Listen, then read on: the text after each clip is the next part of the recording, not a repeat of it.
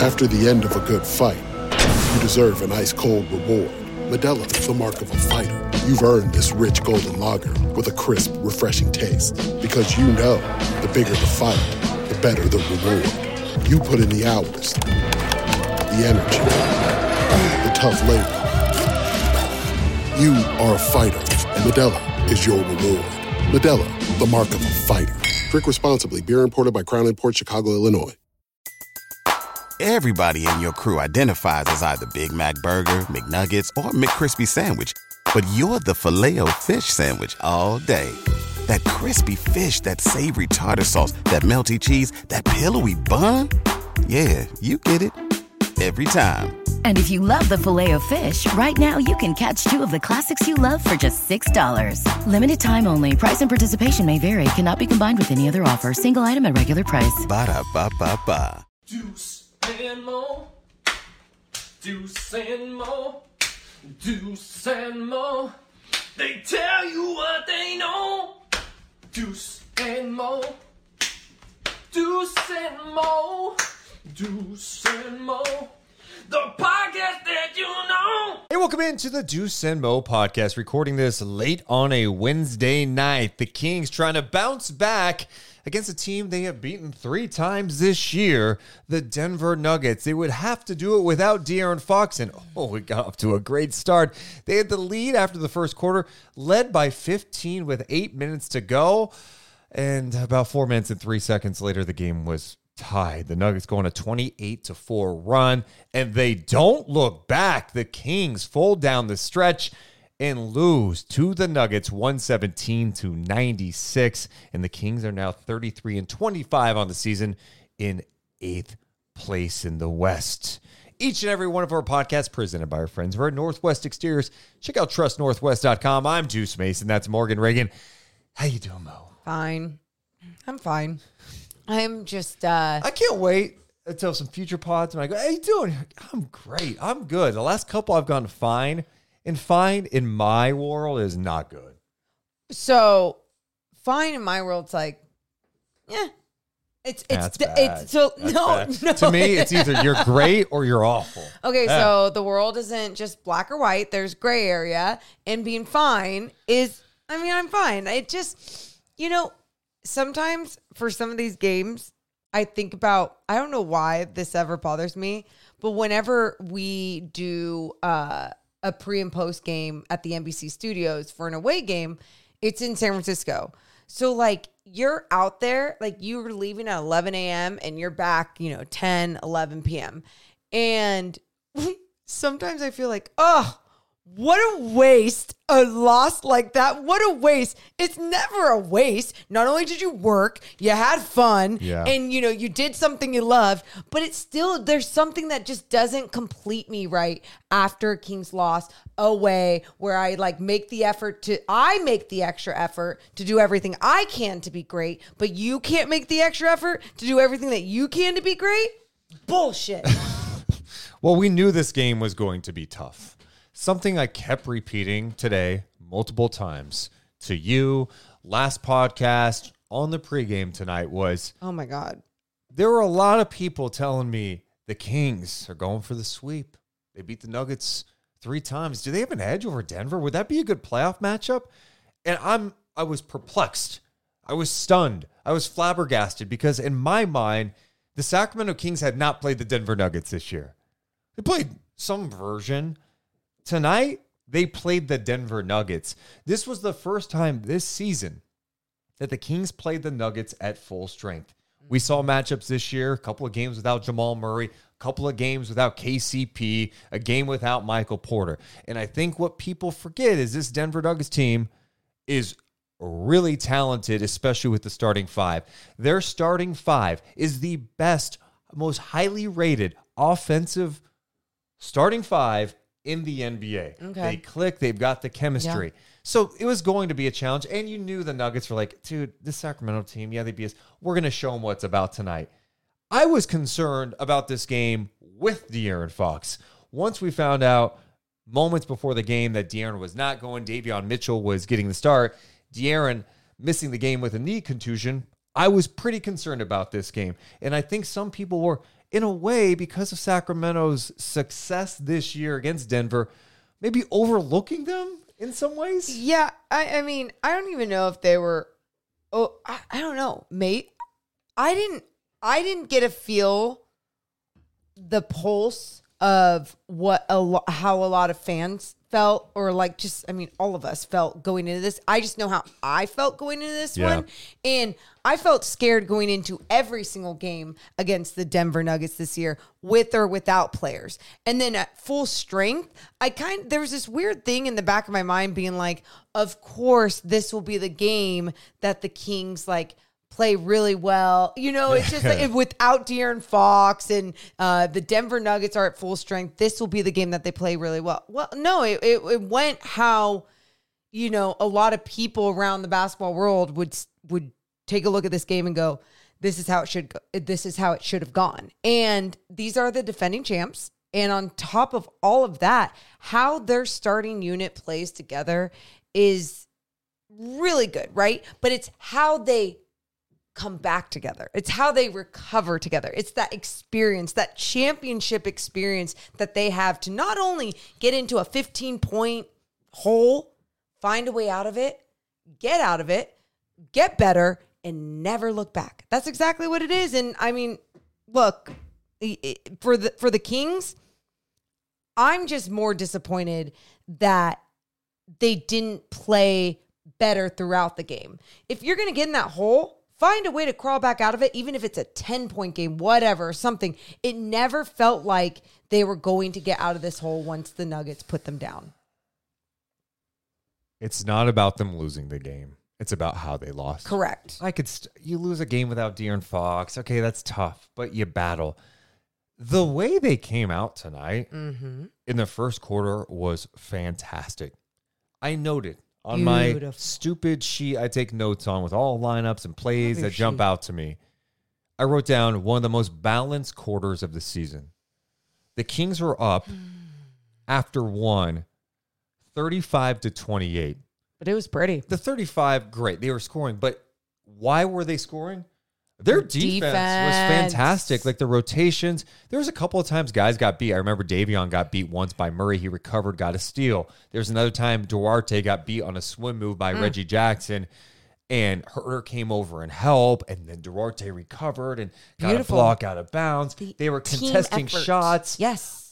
They were locked in, and because they were getting some stops, they were getting out and pushing a little bit. They were getting some paint touches, getting some quality looks from three. I'm like, dude, if they keep playing like this, it's going to be a game. Like, I knew Denver was going to end up playing better. They still had the edge, but I'm like, we may have something really good to talk about tonight because of how they responded after that Miami game, how they came out looking engaged.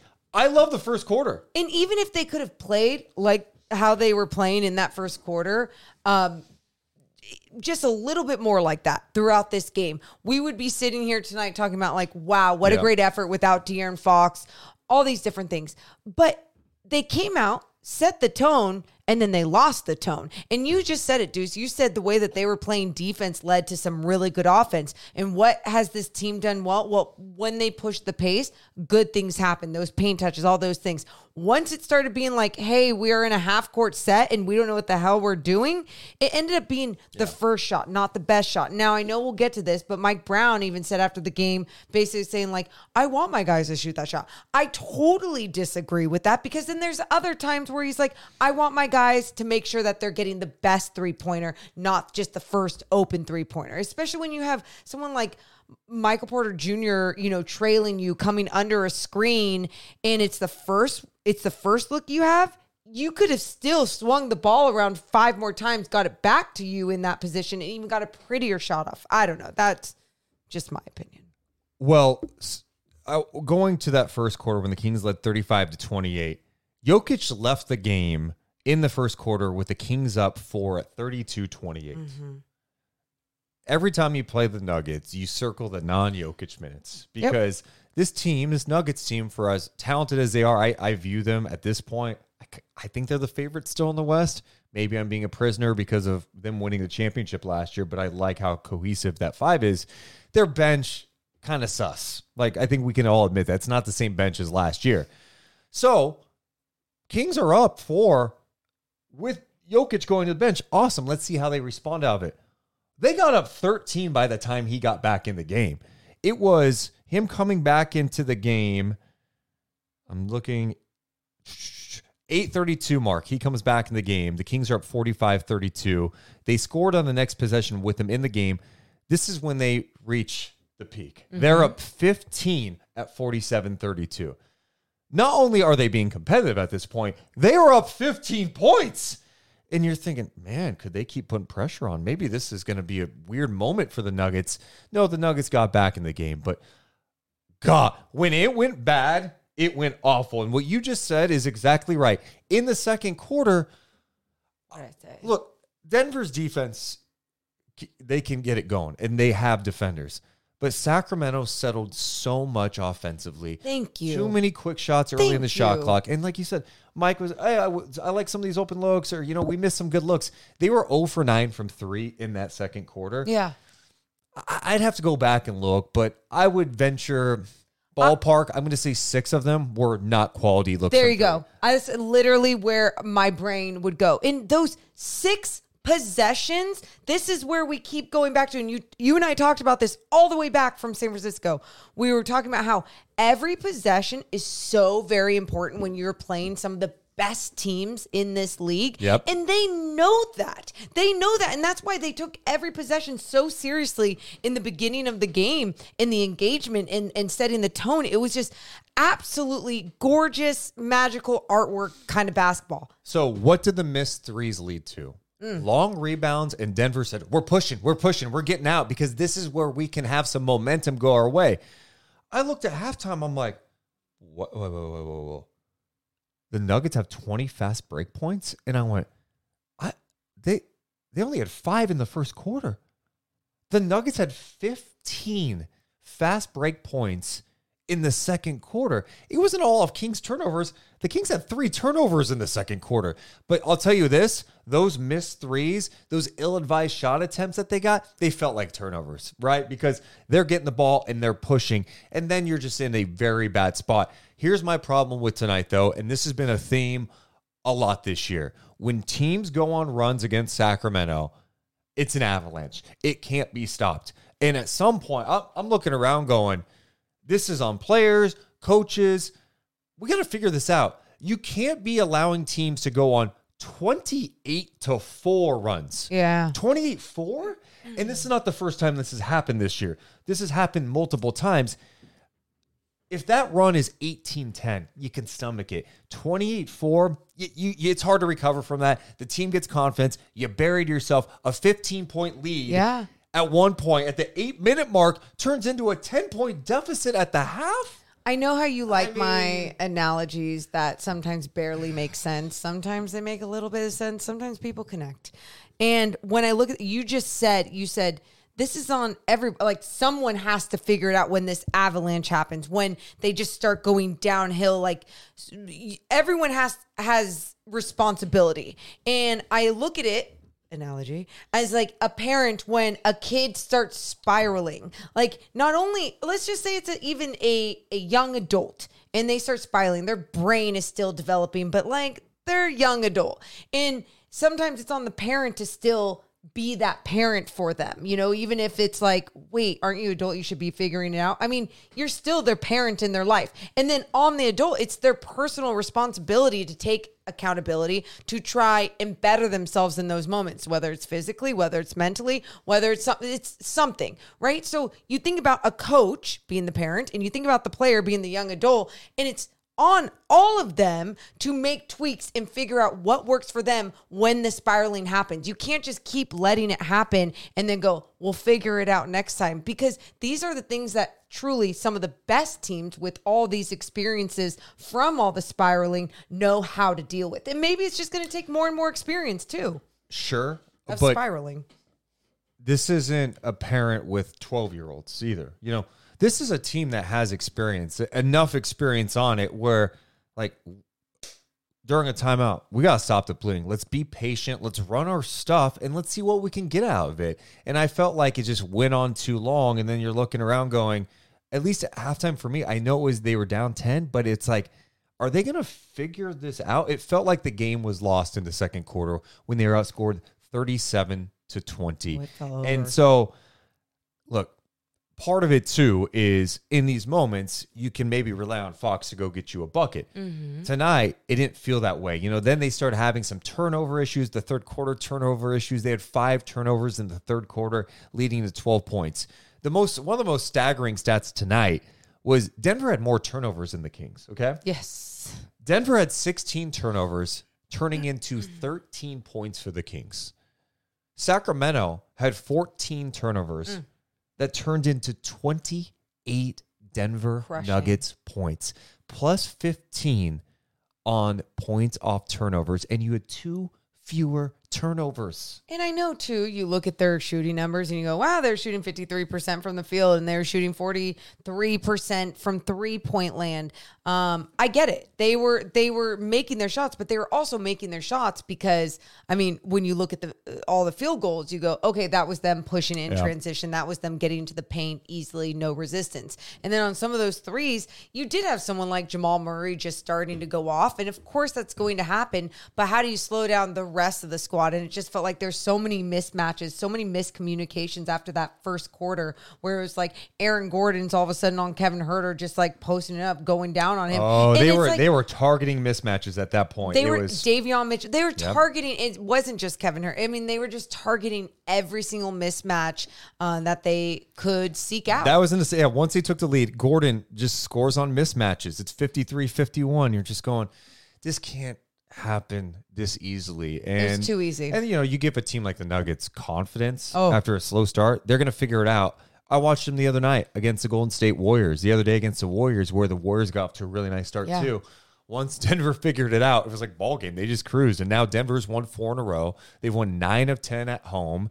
It was going to be a tough game no matter what, but it seems like, hey, breaking news, Denver Nuggets fans were freaking out a little bit because of where their seating was at this point. Yeah.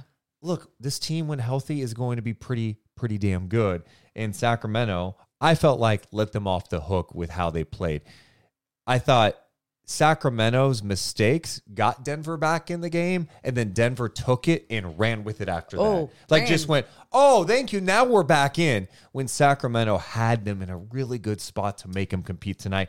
That's what's disappointing. You were outscored 37-20 in the second quarter. In the third quarter, I felt like they did get better shots. Then they started missing shots. And then it was that, they got outscored 35-17 in the third. And by the way, I don't even look at the first 3 games of this season and go like, man, I really just expected more from that. I expected more from the growth we have seen from this team with how I thought experience would help the way that they would respond. And you see them respond after some of these losses, and you're like, hell yeah, they understood. I think it was, again, wasn't it after the Pistons game at home, that loss, that then they played the Denver Nuggets, a shorthanded Denver Nuggets, and they responded, though, with really special basketball. It wasn't just because they were shorthanded. Their previous 3 matchups against the Nuggets were 3 of their best defensive performances of the season based on defensive rating. If you look at the defensive rating for those individual games, 2 of them would rank number 1 in the season in the NBA, and the third one would rank 3rd. So they played some of their best defensive basketball. Obviously, it changes things when the Nuggets have more weapons for sure, but that's where it's just disappointing tonight. It's like you knew it was going to be tough without De'Aaron Fox, but you're better than this. You are better than rolling over in the situation. And one stat I want to throw at you, Morgan. Yeah. The Kings scored 96 points tonight. They've been held under 100 points 6 times this year. Last season, held under 100 4 times the entire season. Damn. So, in a time, by the way, where the scoring is outrageous. For sure. ESPN's writing articles about, hey, what's the league supposed to do? Should they make the basket smaller? Is that what they said? Something like that? No, they did not. Should they take air out of the ball so it'd be harder for teams to score? Stuff, I don't know. There's just all these different crazy, hey, should we have like the basket kind of move? Just wild things to come up with. This is a game where, like, actually right now, the basket's the size of a hula hoop. You should be able to score. Right? Damn, Deuce. I'm trying too hard. You are. But I kind of appreciate that. Was better than you trying to sing. Why am I so energized tonight? I feel like I'm in my bag a little Probably, bit tonight. I don't know. I think it's because I was so locked into the game. I felt good about the TV broadcast tonight. I felt like I had fun. You know what's funny? Like for everything that went down, I had fun being able to watch the game, being locked in with you, being able to sometimes it doesn't matter if it's a win or loss, and we just vibe talking basketball. And I felt like that's what we were doing in the post-game show. Like we were just breaking down a lot of different things that made sense to us as to what led to this Kings loss, and not just getting angry about it. And I also think too, like something that you brought up on the post-game show that I really want to get to, if I may, and it's Keegan Murray. And before we get to his good, I really want to get to what you had talked about with what was expected from him at times tonight and where the offense went. Because this kind of goes off of everything that we were talking about with this game as a whole. And one of the things that stood out to us, you had mentioned this, you said that Keegan Murray, he was starting to go into ISO ball. I'll go ahead. It was one play, but it just illustrated kind of where the Kings were at. Second quarter, Denver's making a slight push. The Kings go back with their starting lineup. It was 47-38 when the starters came back into the game at the 6:35 mark. So it's a 3-point game. Denver's back in the game. You're like, okay, let's see how this looks with the full starters back in. I know this play, 5:36. Keegan goes ISO with Porter on him, and he kind of makes a move, but it's clear he might need a little help. He doesn't look totally comfortable, and as he's taken a lot of progress, and I saw some great things from him tonight with some of his takes to the basket, some of the creation.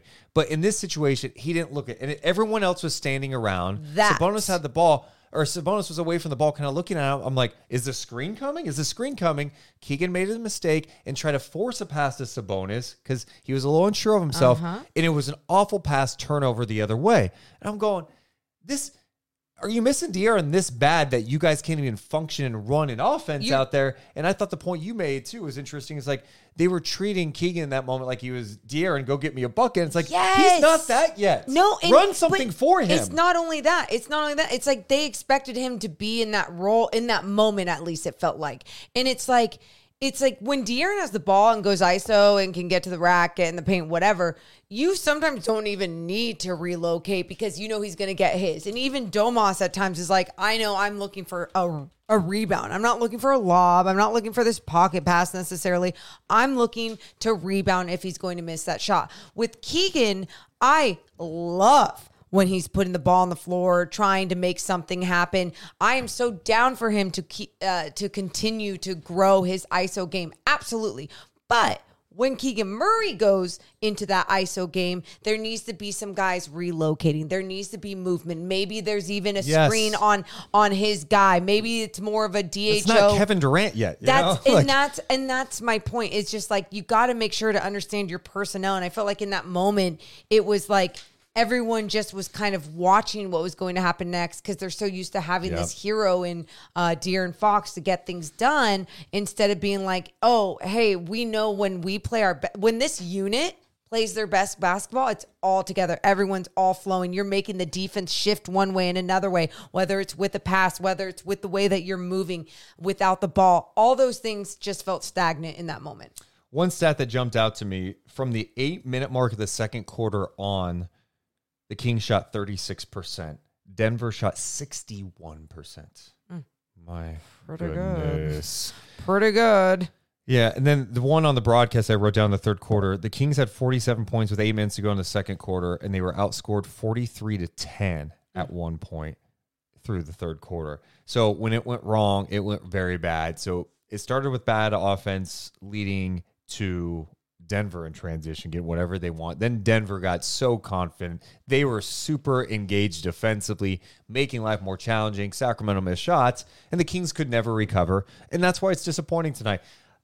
I know some people may be listening to this later or watching this going, guys, De'Aaron Fox isn't there. This is one of the best teams in the Western Conference, in the NBA. Like, what are you thinking here? It's like, no, we can acknowledge that. It's just how the game flips so fast, not being able to stop a run. You know, it's one of those things, if you were watching this game and let's say this was the same, well, maybe not the same, but let's just say the Kings lose by 21. But, like, it fell apart late. They just didn't have the legs or shots. They were playing the right way, just didn't work out. Yeah. Denver was just better. You can acknowledge that. But when you just see a game just completely flip in the matter of 4 minutes and 3 seconds. And this is supposed to be a team with expectations to go further this year. It leaves you scratching your head a little bit. I don't care who they're playing against. I don't care if it's a fully healthy team. I don't care if it's a shitty matchup for them. It's just, that's exactly it. It's how they were playing in those moments. It's not even like they looked deflated and they didn't want to be there. It didn't look like, it's the Mile High City. So it was getting to them. I didn't notice any of that personally. I just felt like it was more of the game plan. Whatever that was for them, they just weren't sticking to, or it wasn't the right game plan, or whatever happened out there with their schemes and however you want to put it, it just didn't feel right. It didn't feel right. And they didn't stick to what was working, especially in that first quarter. And I loved when guys were coming in, like Chris Duarte, for example. He came in with that energy right away and was trying to provide. And then he started getting to these moments where it's like nothing felt right in the offense. So then even he was jacking up the first three, or he was being a little bit more chaotic with his game. And it's like, no, go back to what was working. Domantas Sabonis, after the game, tells Chris Biederman of the B what went wrong tonight. Quote, I feel like we could have done better with our game plan and stuff against their main guys, coverages, stuff out there we switched up or whatever. I don't know what else is missing there. I do find it funny. It was more about the defense. It looks like with that quote he's talking about. I maintain that the offense is what crushed them in that second quarter without having Fox out there. And it goes to the bigger issue too, is not feeling comfortable with what's behind Fox. You know, Davion Mitchell gets a start tonight, plays 15 and a half minutes. Eventually you see Keon Ellis. You saw Mason Jones make his Kings debut late, but Davion got off to a nice start, playing some solid defense, making some stuff happen, pushing the paint, but then the indecisiveness returned, the pace stopped, the bad shots from everybody started happening. And that's where you go, God, you miss a veteran. Like, you almost need a veteran backup point guard that's been around a little bit. That's why so many people are bringing up someone like DeLon Wright, who can handle a bit, you know, has some good size. It's a definite weakness where if Fox is going down, what's happening? Sacramento now 3-4 without De'Aaron Fox this season in 7 games. One of those losses was when Klay Thompson beat him at the buzzer. Kings played well in San Francisco against the Warriors. The other two were those 2 games early in the season when the Rockets punked the hell out of them. That was ugly. And then tonight, the wins were over Utah, Portland, and Oklahoma City, actually, in Sacramento. So, but 2 teams you should get things issue done against, and then one team that obviously has had a lot of praise from around the NBA. So, just frustrating. It's tough. It's tough because I just expect more from this team now. And I think when I look at that quote from Sabonis and I look at their offense and what they didn't accomplish tonight, even without De'Aaron Fox, I go, I look at the construction of how this team is constructed, and it definitely isn't going to be the long-term solution, but at the same time, you got to find a way to make sure to be patient with how you go about things, because you don't want to just make adjustments. You know, everyone always wants trade at the trade deadline, and I understand that, but how do you find a way to make tweaks without just breaking everything apart too, especially when you do have something good here? What a weird season. 117-96 was the final in this one. A couple of random notes from this game that we wanted to get to. Sabonis did not start the fourth quarter because the Kings were down 100-72. He started Mason Jones, Duarte, Edwards, Kessler Edwards, Trey Lyles, and Alex Len to begin the fourth quarter. And you're thinking, okay, the starters are done. Mm-hmm. They're not coming back in. And I had remarked to Morgan, the double-double streak is all over.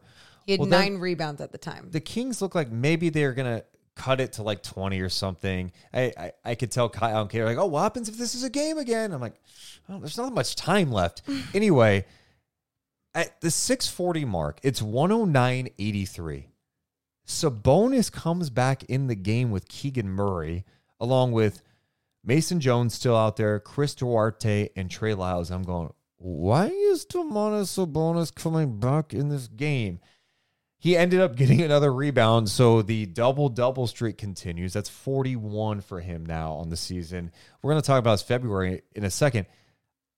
I don't understand bringing him back in. The only thing I told Morgan that I was trying to figure out, maybe, just maybe, was like, let me see what Mason Jones looks like with a couple of the regulars. When Trey Lyles, Chris Duarte, Keegan, and Sabonis are going to be playing for us, at least at the moment. Let's see what Mason Jones looks like with this group because he can handle a little bit. He's got some good size, and I clearly don't trust some of my other backup guard options. Let's see what it looks like.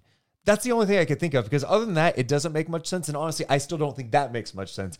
It's not worth the risk. Make much Sabonis sense. has been playing a shit ton of minutes. He comes right in and he takes an elbow to the face from Mason Jones. He's like bleeding. Doesn't even realize he's bleeding. A minute later, the official's like, hey, you got to get that cleaned up. So he comes at the 640 mark, ends up leaving at the 518 mark for good.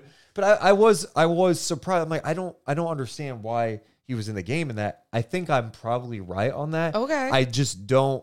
It's an interesting theory. I just don't think it's worth the risk. Well, and then the other theory I saw online, which I totally disagree with because of the personalities that we're dealing with. People thought it was like stat hunting to make sure you got the double-double and the streak didn't end.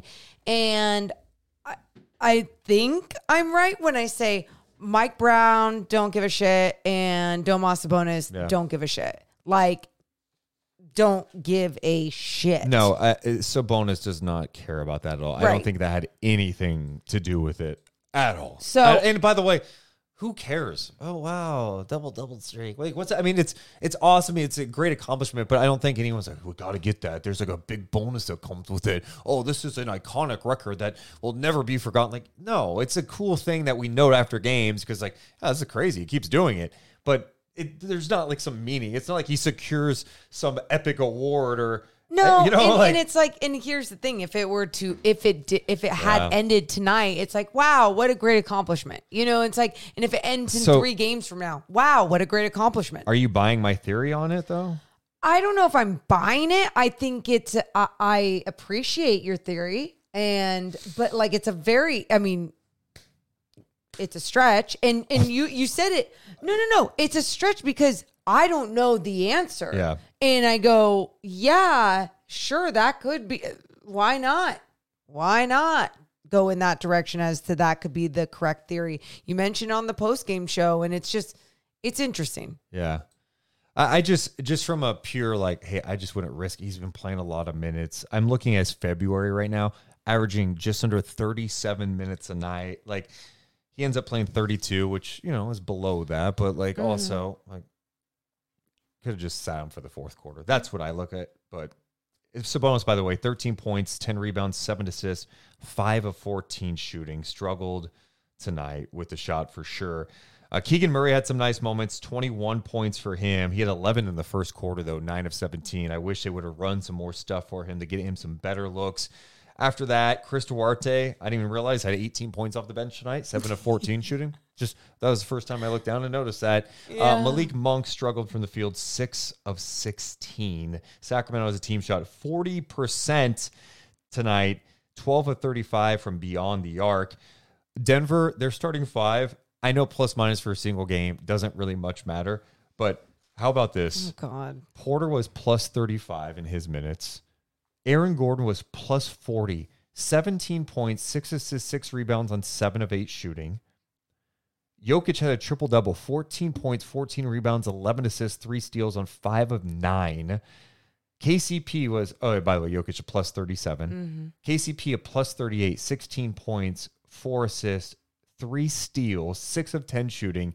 And then Jamal Murray missed 2 shots tonight, 32 points, 13 of 15, 5 of 6 from 3. They were clicking. They were clicking. So their starters tonight missed like, let's see this. Let's see how quick I can do this math, Morgan, okay? 8, 9, 11, 17 shots. They missed 17 shots. The starting About lineup. 5 seconds. Pretty good. Yeah. Thank you. I gotta be honest. I am playoff deuce right now. I'm clicking. I'm feeling good. Why? We need to talk about Sabonis' February coming up. We also have to That's play why. the brand new game. I literally asked you why. Everyone's moving on. Oh. We're going to play Guess the Nickname Jesus coming up. Christ. We have to look ahead to Kings in their next matchup against Minnesota. Okay. It's going to be a lot to get to. We should mention that tonight's podcast presented by our friends over at Northwest Exteriors, Morgan Reagan. Oh, man. Oh, my sister is actually getting some new windows tomorrow. I know why. Why? Because she heard Duke the dog on the commercial go, because you should go there. They're simply the best. Trust Northwest. I swear, you keep aging in this That's what entire Duke podcast. sounds like. I bet that's why she got windows. No, she got windows because she heard our damn commercial and she said, wow, that sounds nice. And I said, yeah, get a free quote, Brittany. And so that's what she did. She got a free quote. She's getting some windows tomorrow and she's super excited. Sounds like it's going to be a one-day install. I know for her, it was really about this old house trying to keep in heat and trying to make some different rooms just more beautiful. And that's what I told her. I was like, it doesn't matter if it's the aesthetic of the home or if you're trying to save money or if you're trying to keep in the heat, keep out the cold. Well, I got some whatever it good is. news for her What? and for others. What? They're paying the sales tax for you right now. And that. Also, plus 0% interest for up to 12 months upon credit approval. That offer expires in April, so get a move on it. Go to their website, trustnorthwest.com, because they are simply the best. Trust Northwest. Yes. Today's episode is sponsored by NerdWallet Smart Money Podcast. NerdWallet's trusted financial journalists use fact-based reporting for some much-needed clarity in the finance world, helping you make smarter decisions with your money. The nerds have helped me get smarter about things like planning for my tax bill so I don't dread April every year. Yeah, and it's a really confusing time, by the way. There's all these documents, especially with us, like we are managing finances together because we run a small business together. There's all these different papers. There's all these different forms. What do? You listen to NerdWallet's Smart Money Podcast. Yeah, because then you can be making a balanced budget and not just for everything you're doing with your business. How about for some time off after an NBA season even? That sounds amazing. So you know what you need to do? Listen to NerdWallet's Smart Money Podcast on your favorite podcast app. Future you will thank you. Everybody in your crew identifies as either Big Mac Burger, McNuggets, or McCrispy Sandwich. But you're the Filet-O-Fish Sandwich all day. That crispy fish, that savory tartar sauce, that melty cheese, that pillowy bun. Yeah, you get it. Every time. And if you love the Filet-O-Fish, right now you can catch two of the classics you love for just $6. Limited time only. Price and participation may vary. Cannot be combined with any other offer. Single item at regular price. Ba-da-ba-ba-ba. Morgan Reagan, who is our rock and soul player of the game? I don't know. I have no idea who you picked. Should I guess? Yeah. I'm going to guess Jamal Murray. Jamal Murray, our rock and soul Hey. player of the game, 32 points. We just talked about stats. He missed 2 shots tonight, 13 of 15 My God. in 32 minutes. This guy's played like an all-star this year. Did not make the team, but he's playing some awesome basketball. Part of a duo with Jokic, and they are so good in that two-man game. And with those weapons and healthy, you could see how it all connects. Pretty damn special. Our rock and soul player of the game. Go to Rock and Soul Diner, just 6 blocks away from Golden One Center, Morgan Reagan. You can get 25% off appetizers, 25% off drinks if you watch a Kings game there, just all throughout an entire Kings game. So make sure to go check them out. And they serve breakfast all damn day. We ate all their food on Trade during deadline. our trade deadline show, and it kept me energized all day long. So go check them out. Snacking on like pancakes and an Eggs Benedict at Biscuits 2 p.m. and gravy. Hits. It hits. Appreciate everyone's support of the Deuce and Mo podcast. You want to support in other ways? Check out our Patreon, patreon.com/Deuce and Mo. We do monthly live streams for our members. Just did one last night. The next one's coming up on March 28th. You got to be there. All right, Morgan Reagan, Domantas Sabonis. I know this was an ugly loss, but I think we do need to look at what he did this year. Excuse me, this month. This month, 20 points per game, 13.8 rebounds, 10.2 assists on 61% shooting. Yes, he averaged a triple-double this month in 12 games. He is the first player, the second player in NBA history, but the first in a while, the second player in NBA history to record a triple-double in a month on 60% shooting or better. Whoa. The only other player to do this in NBA history. Who? Nikola Jokic. Oh, yeah. Of course. Stud. Why not? Kings, by the way, 6-6 in the month of February. So 500. But Sabonis was awesome. And, today on NBA Today, Kendrick Perkins gave Domas Sabonis some love. So much talk about the MVP race and who are candidates, blah, blah, blah. Well, Perk made the case that, hey, we should be talking more about Domantas Sabonis. Argument. And here's what he had to say on ESPN. Look, we can make a compelling argument for all of these guys when it comes down to Jokic, when it comes down to SGA, it could come down to Donovan Mitchell, Luka. Like, all these guys are going to put up historical numbers in today's game. Yeah. Hell, if we want to make a case, why are we not saying anything about Sabonis? Sabonis right now, hold on. If we're going based on numbers, Sabonis is leading the NBA in triple-doubles. He's also leading the league in double-doubles. The man is averaging 20, 13, and 8. Briefly, that is not just... better case for Luka Doncic than for Sabonis. I mean, leading the league without Embiid in scoring, and then also giving you almost 9 and 10. That's a triple-double, and that's the reason why Jokic is the favorite. I thought the triple-doubles meant something. Look. So Perk all he was doing, by the way, was saying Sabonis, could he be in the comp? Why can't his name be thrown in there? Not suggesting that Sabonis should be the league's MVP. And, of course, what about Luka? What about this? It's like, no, Luka's awesome, and he's having a great year. And he's up there. He's up there as well. Yeah. It is funny that people scoff at it. By the way, Sabonis, didn't he finish in like the top 7 in MVP voting last year? Right. He'll probably finish around the same if the Kings, have a solid record, make the playoffs. I mean, if use any word you want to use, underrated, underappreciated, invisible to some in this NBA world, and especially when it comes to a platform like that. Yes. But the fact of the matter is, he's putting up the numbers. Yeah. He deserves all the love. And you got that love from Kendrick Perkins today, who, by the way, in my opinion, does not say a lot of things I agree with.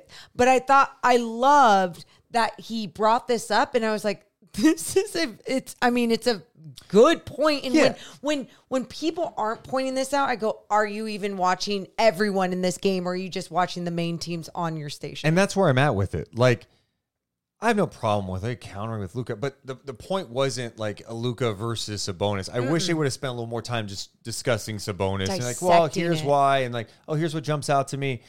The reality of the situation is there's no point in getting worked up about it. Like, look, he's having a great year. I think he's having another All-NBA year. And as much disrespect as we like to say he has had, just from fans maybe in general, look, he was All-NBA last year and he's an All-Star. It's a huge snub that he was not All-Star this year. Everyone's aware of that.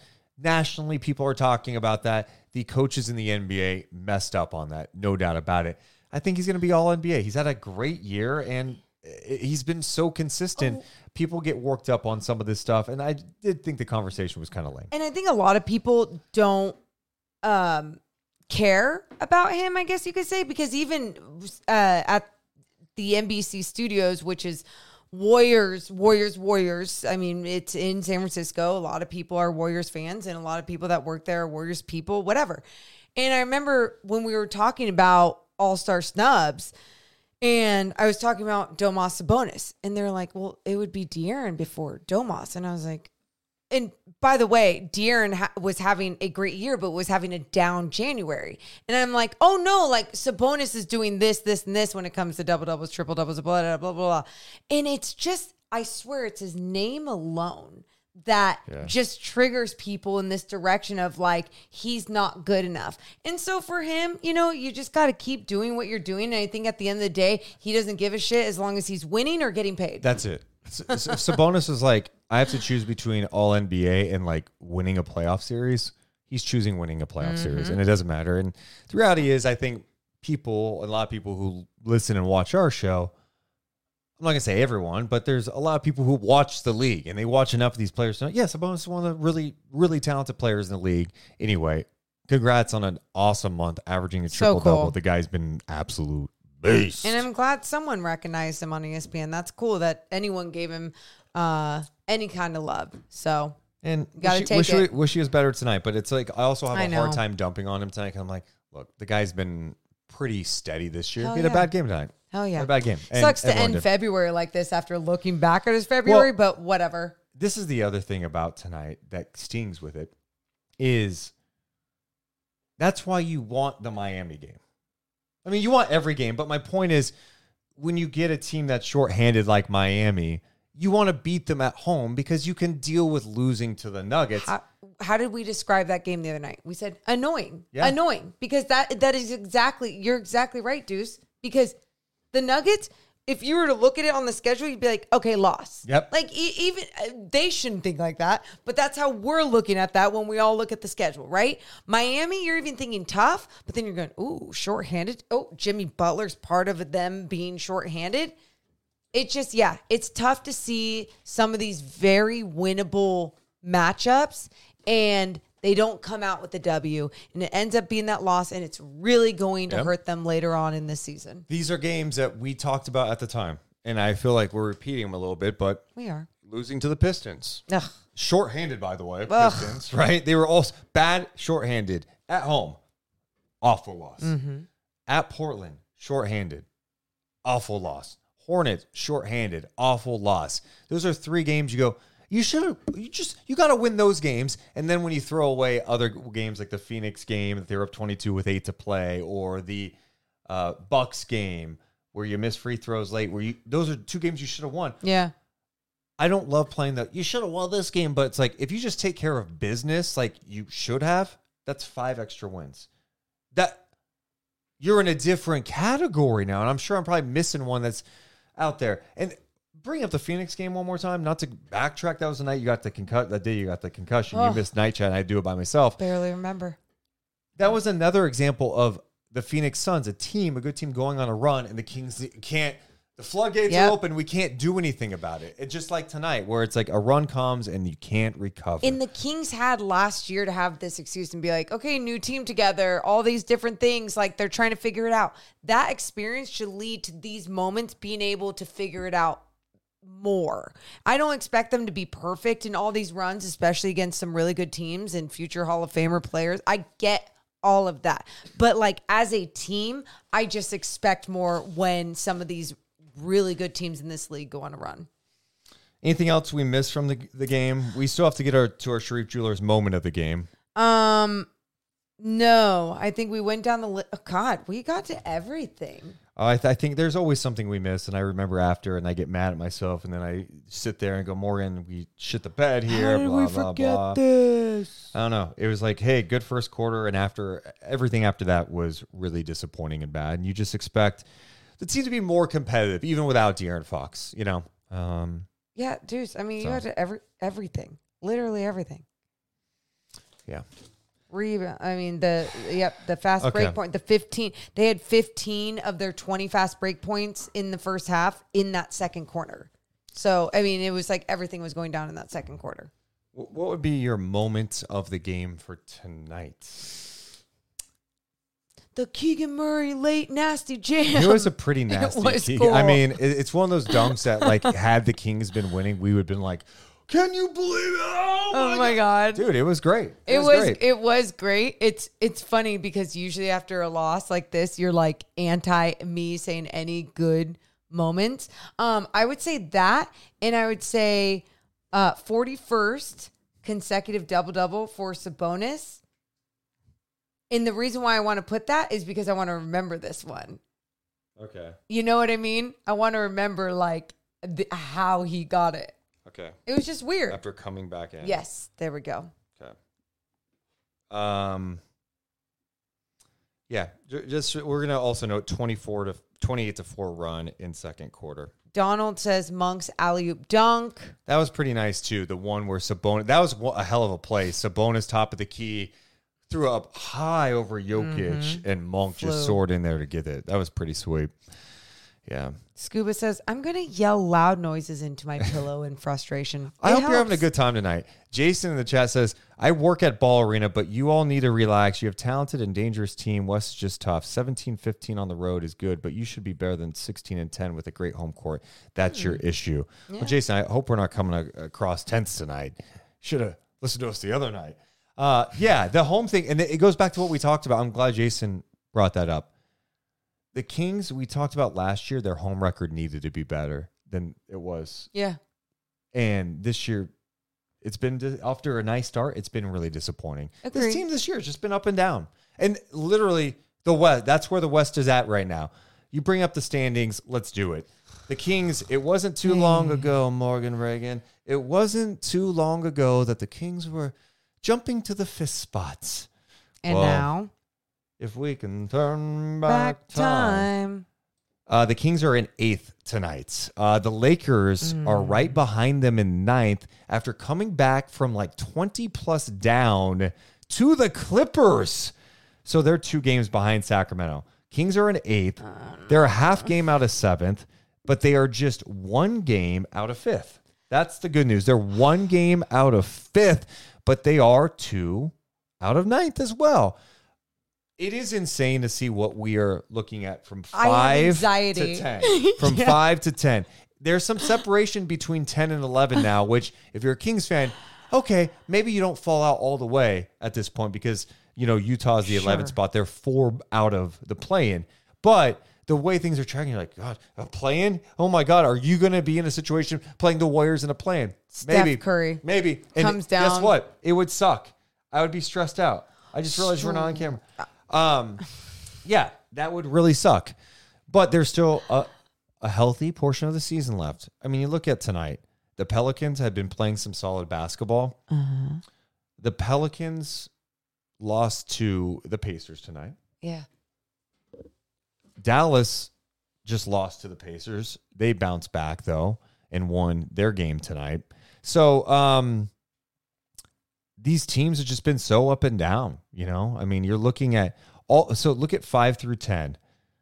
The Pelicans over their last 10 games, 6-4. The Suns 6-4 in their last 10. Yeah. Dallas 8-2. Sacramento's fallen. They're 4-6 in their last 10. This is where it's going to be fun in the sense of. I just had a couple more last 10s to go over. Oh, please. God, so many. I just was going to go 5 through 10. Go. The Lakers 7-3 over the last 10. Warriors 8-2. So the Kings have fallen because they're the one team in that grouping, 4-6 in their last 10. So yeah, it's going to be crazy in this last portion of the season. It is, and I think what makes it fun. The only thing that makes it fun is that it's not only every single game for the Kings matters. It's we're going to find ourselves. This is what we have to do, like in the last 20 games, always update people on, not necessarily the standings, on maybe sometimes, all right, who are we rooting for tomorrow night? Yeah. Who are we rooting for Friday? Like, it becomes that time where you go, do you want you wanted the Clippers to really beat the Lakers because you just want the Lakers to keep going down. And the Lakers play tomorrow. They play the Wizards. Great. You know, and so you obviously go Wizards tomorrow. Like, go Bagley, go Rashawn Holmes, Hell yeah. Come on, Bags. And then the Knicks play the Warriors tomorrow at Madison Square Garden. So go Knicks. Go Knicks. And that may not matter, but you just want some more separation. Houston and Phoenix play. Go Rockets. Go Rockets. I've always been a Dylan Brooks fan. DB and FBB. Jabari Smith. Love that guy. Former King. Ime Udoka coaching that group. Ime Udoka has always been my favorite. Next up for the Sacramento Kings, they take on the number 1 team in the West. Go Kings. the Minnesota Timberwolves. I don't know if De'Aaron Fox is going to go. He did go through warm-ups today to try out how he's feeling with that knee contusion. I'd like to think he can play coming up on Friday. Who knows? With them, without him, it's going to be tough. The Kings did beat Minnesota on the road this year, where Minnesota's 22-6. Check this out. Minnesota got win number 42 tonight against Memphis. They were 42-17 this season. They were 42-40 last year. It's going to be a tough game. It's going to be a tough game. I think I do think they're beatable. It's just also a tough matchup because of how locked in they are defensively. Anthony Edwards, what a beast. Well, he's a beast. But if De'Aaron Fox is not playing, that just takes away one more major piece from the Sacramento Kings. But also, I don't want Fox playing. I said this to you the other night when I thought it was a thigh contusion, not a knee contusion. Either way, contusions just suck. They're just painful. They're just deep into your body, and it takes time for it to actually heal, so then you don't feel like you're in pain when you're doing things. I don't think you can even, I'm not a doctor, so I don't know this, but I don't think you can necessarily make it worse. But it's just like how much pain you can actually deal with. And with someone like De'Aaron, he relies on being explosive, being fast, being able to push off of his legs, his knees, whatever. And it's like, if you can't play 100%, then yeah, take your time. Take your time, kid. 42-17 Minnesota T-Wolves. They have a half-game lead on OKC, 2 games up on the Denver Nuggets. Sacramento now 33-25 after tonight. They are 18-20 against teams above 500, 15-5 against teams below 500. We were going over some of the teams around Sacramento on the pregame show today. The one number that jumped out to me about Dallas, 15-20 against teams above 500. The Lakers 16-20 against teams above 500. How about this one? Golden State 12-24 against teams above 500. So something to watch down the stretch in some of these games. Yeah. A lot of fun things will have to be pointed out throughout. It's fun. Look, no matter how you look at it, it's fun. Yeah. It's basketball. It's fun. Sure, you want your team to be the best team in the world, but what? I just love this chat tonight. What? It's been a good group tonight. We've had a group. People are venting. People are having fun. Appreciate making you guys. the most of the situation. Brad says if Fox can't go, they need Davion to step up. It wasn't good enough tonight. Agreed. Totally agree. Totally agree. Let's get to our game tonight. Oh. You can participate in the chat. Morgan's going to be guessing. It's called Guess the Nickname. Oh. I have 3 NBA players, and this is a game I heard about on the Athletic NBA show. We've been a guest before, and I loved it, but I'm putting my little spin on it, trying to give some more background on it. So, Basketball Reference, some of these players have nicknames attached to them. Some of them are pretty weird. We're going to play Guess the Nickname. One of the nicknames is not the player's nickname. Okay. Are you ready to go? So you're going to give me 3 nicknames for one person, and one of those nicknames is wrong. Yes. Copy. You can play along in the chat as well. In fact, Okay. I'm going to bring the chat over here just in case you want to see it more. Yeah. The first player, we're going to start with a former King. Okay. He played 1 season in Sacramento when the Kings made the playoffs in 2006. He was a monster against the San Antonio Spurs. Bonzi Wells. Oh, okay. Now, before I give you the nicknames, just to be clear, Bonzi's technically a nickname. His real name is Gaywin D'Angelo Wells. Okay. You're going, how do you get Bonzi? We'll get to that in a bit. Great, because I want to guess. Here are the 3 nicknames. Okay. The Bonds. Like the Fonz? No, I got it. The Bonds. Bon Bon and Big B Dub. For Bonzi Wells, his nicknames, The Bonds, Bon Bon, or Big B Dub.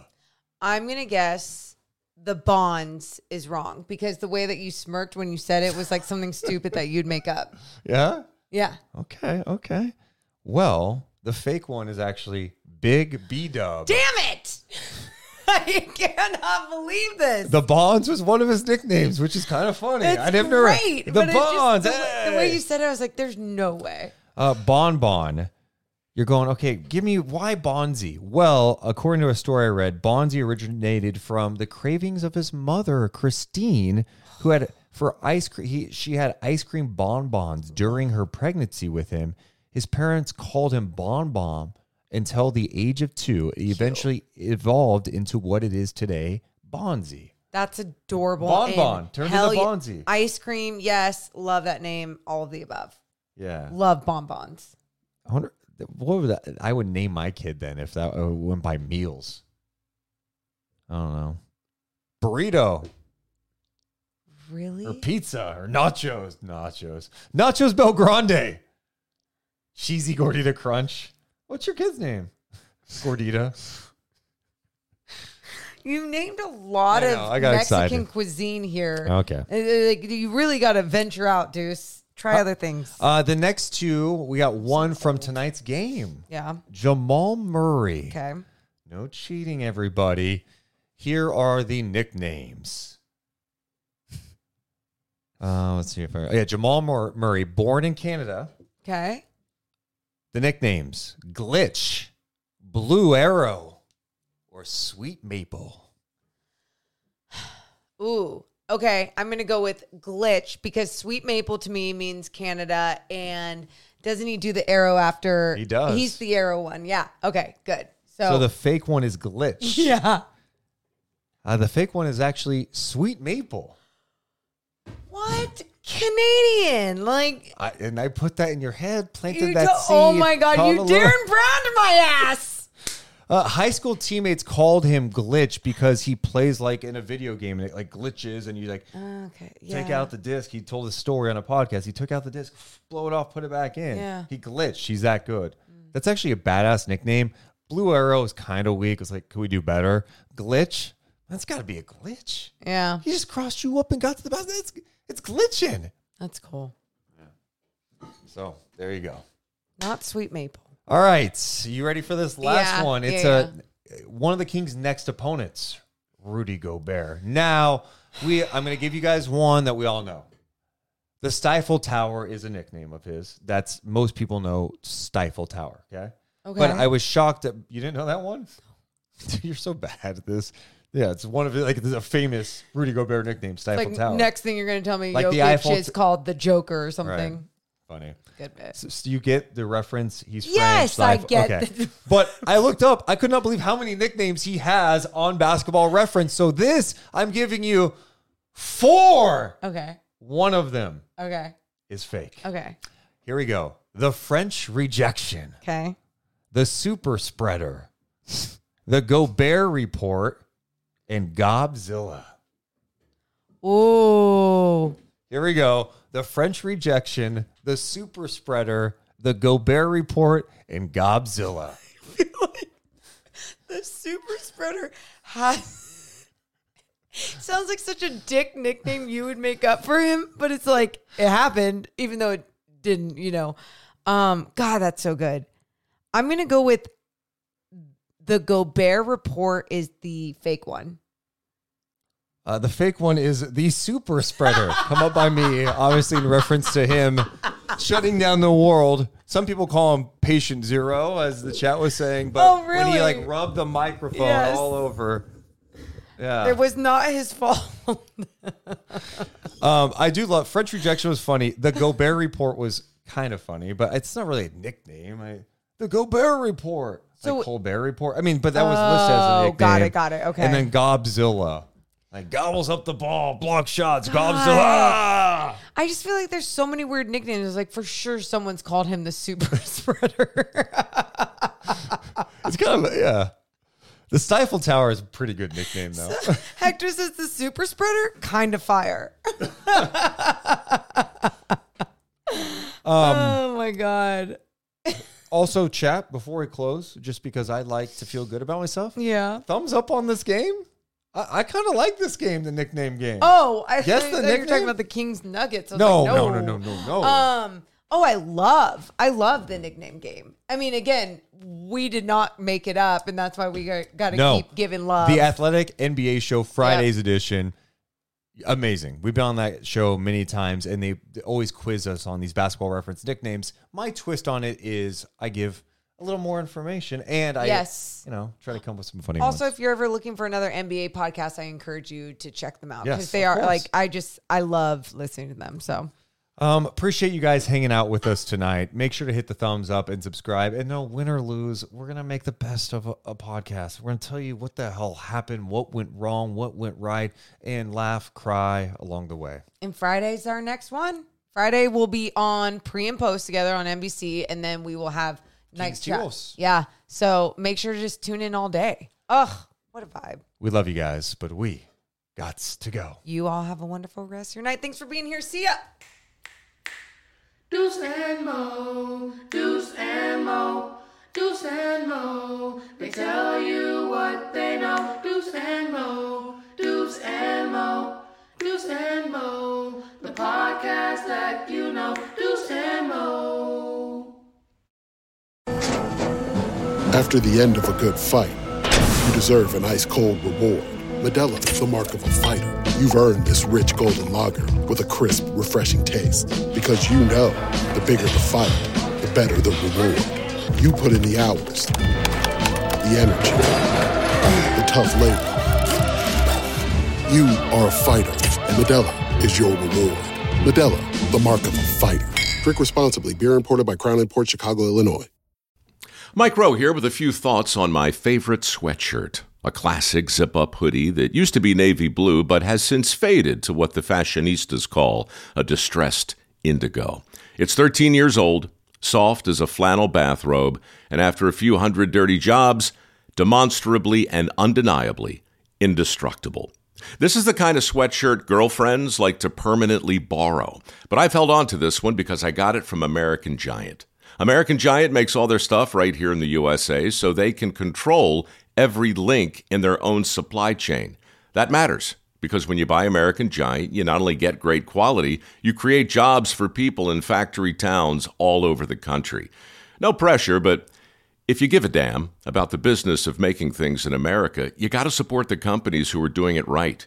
Go to american-giant.com/Mike to get 20% off your first order. That's american-giant.com/Mike.